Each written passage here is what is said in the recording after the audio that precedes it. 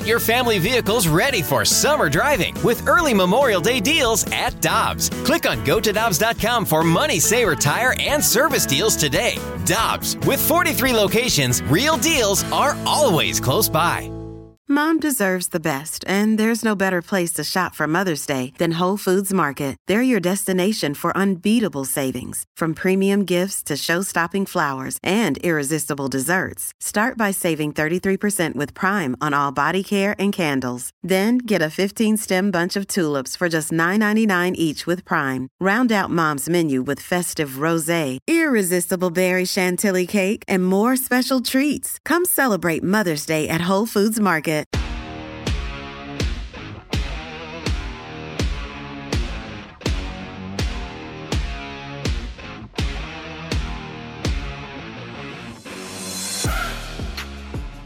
Michelle Smallman, Dan McLaughlin, Randy Carricker, great to have you with us on 101 ESPN in St. Louis, where it's 8:02. Your time check brought to you by Clarkson Jewelers, an officially licensed Rolex jeweler.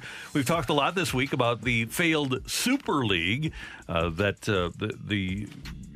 happening over in Europe with all of the different soccer teams, a dozen of them that wanted to form a Super League. And one of those teams, one of those franchises, Arsenal, owned by former St. Louis Rams owner and now Los Angeles Rams owner, Stan Kroenke. And we get an opportunity to talk to Toby Parks. Toby is the host of the Arsenal Editor podcast.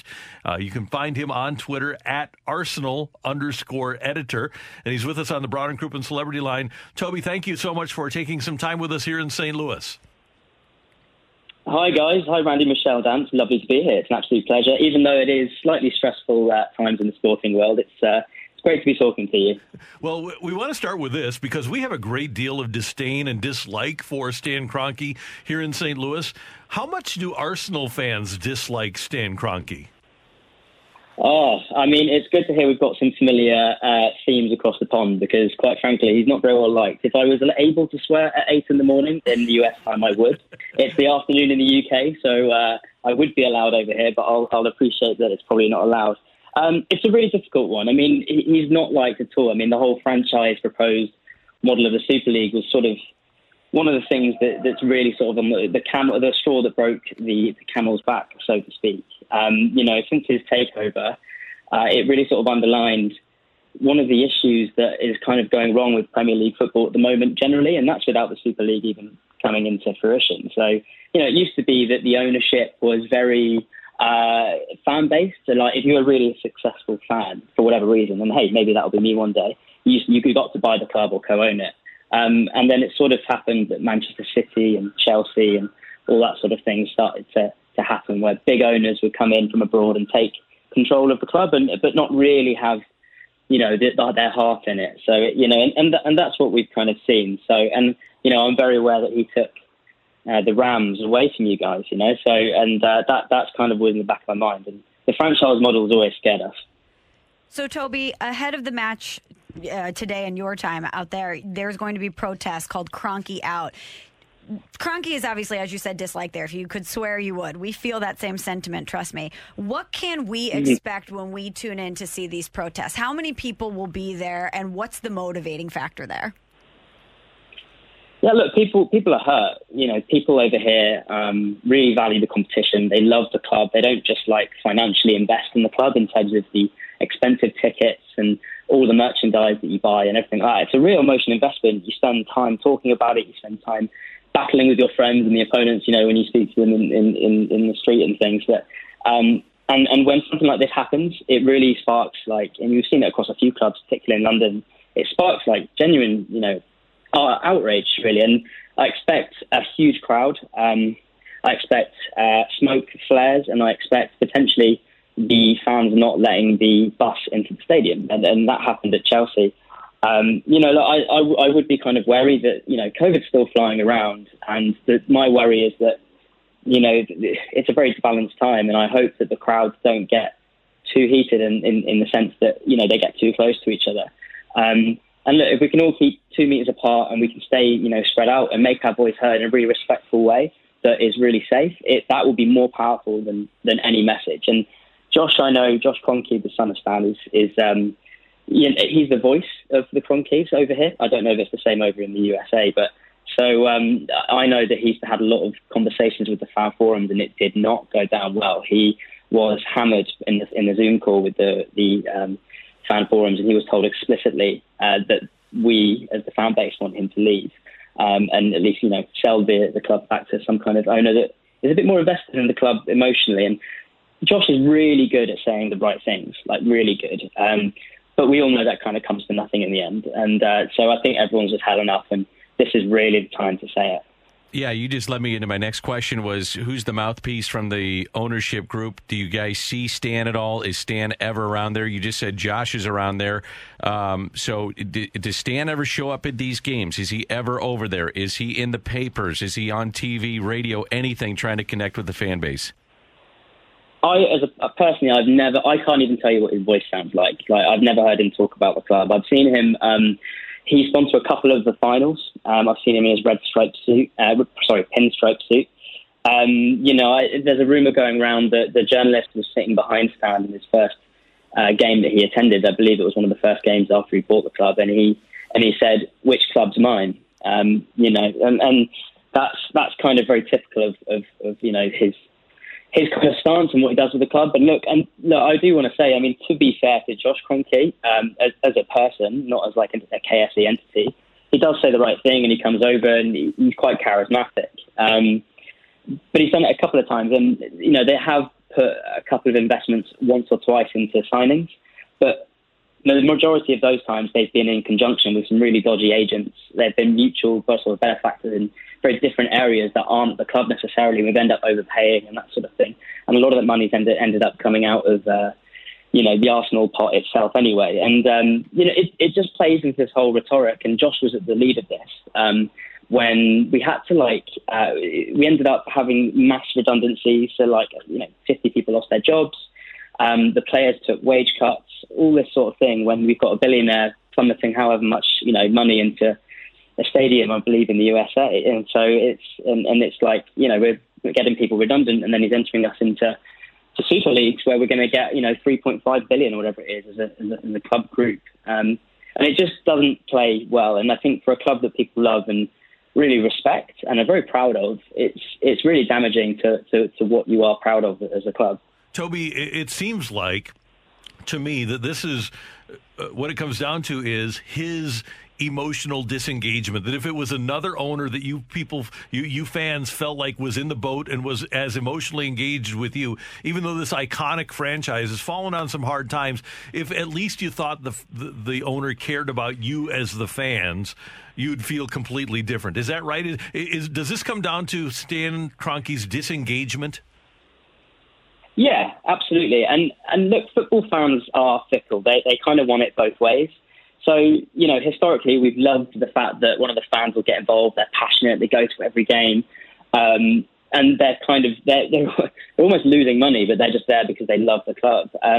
But we're also quite fickle. I mean, you can only have to look as far as Chelsea and Man City, right? So they've got two foreign owners who are very distant. And sort of, Man City from the Middle East, Russian for Chelsea. They pumped millions and millions, and they effectively bought the leagues in a kind of franchisey way. And I bet you, when Kroenke came along or something like that, when we were all fans, we were thinking, do you know what? I want a piece of that, because if someone's going to pay for success, then not in a roundabout way, but we'd like to be sort of part of the success. But what's happened with Kroenke is that money's been coming out of the club, and it's really gone hand in hand with our lack of success on the pitch. We've slid down from being, when Wenger was around, our manager and the previous owners, we were a top four club. We were getting into the Champions League, which is the pinnacle of European football, and we were consistently there. In my lifetime, I'd never seen us not qualify. And now, since the Kroenkes arrived, we've not qualified since. And when that goes hand in hand, and they're not putting the money into the club that others are, and we sort of expected this, even if it wasn't an emotional investment, at least like a financial, and at least having a face there, if there was any success in the club, then I guess we wouldn't even be having this conversation, because Chelsea and City they're very successful at the moment, and they're not, crowding outside their owners, even though they are disenfranchised and they are maybe just sort of not putting their face to it as much. And but they're successful, so they're not outside the gates of their club. But it's just all of this tied into one, and it's really upsetting to see.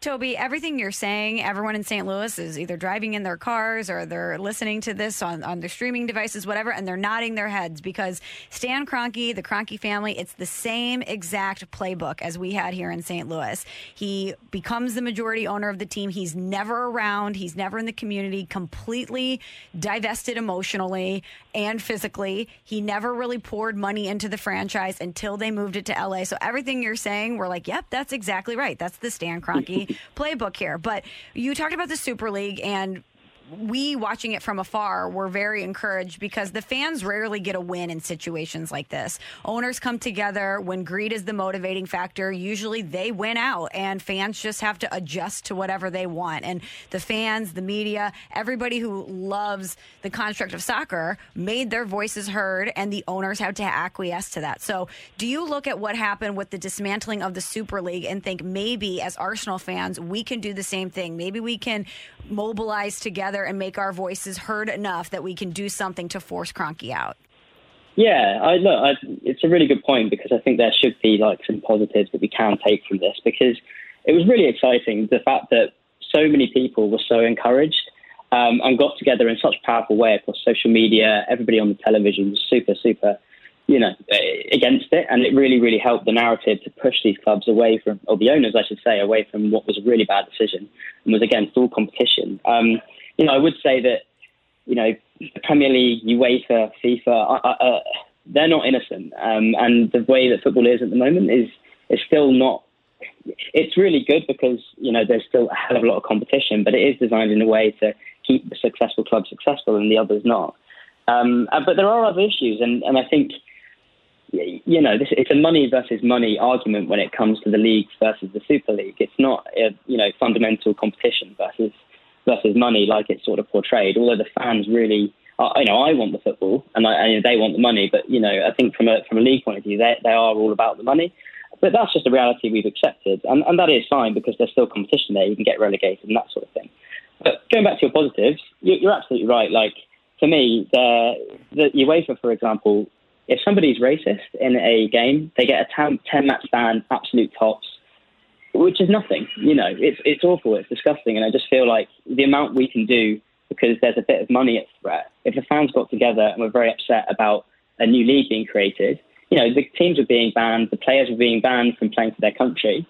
Why aren't we pushing like this? And maybe we can push like this to get things like racism out of the game, and maybe higher bans. So if you just sort of compare, if you enter the Super League, you're banned from playing for your national team, but if you're racist, you just have to sort of sit on the bench for 10 games. And it's just, why can't we apply, this sort of mass hysteria to something more powerful and hopefully more engaging to make the game a better game altogether?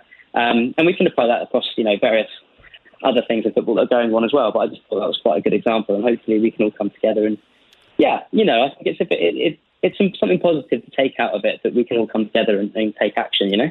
Well, Toby, here in St. Louis, we are on your side. We're rooting for the fans. We're rooting for you. And we appreciate you taking some time with us today. And we advise people to follow you on Twitter at Arsenal_editor to keep up to date on what's happening. Thanks so much, and have a great evening. Thanks so much. Great to be on. Have yourself a great day. I'm going to enjoy my Friday afternoon. Thanks. Take care.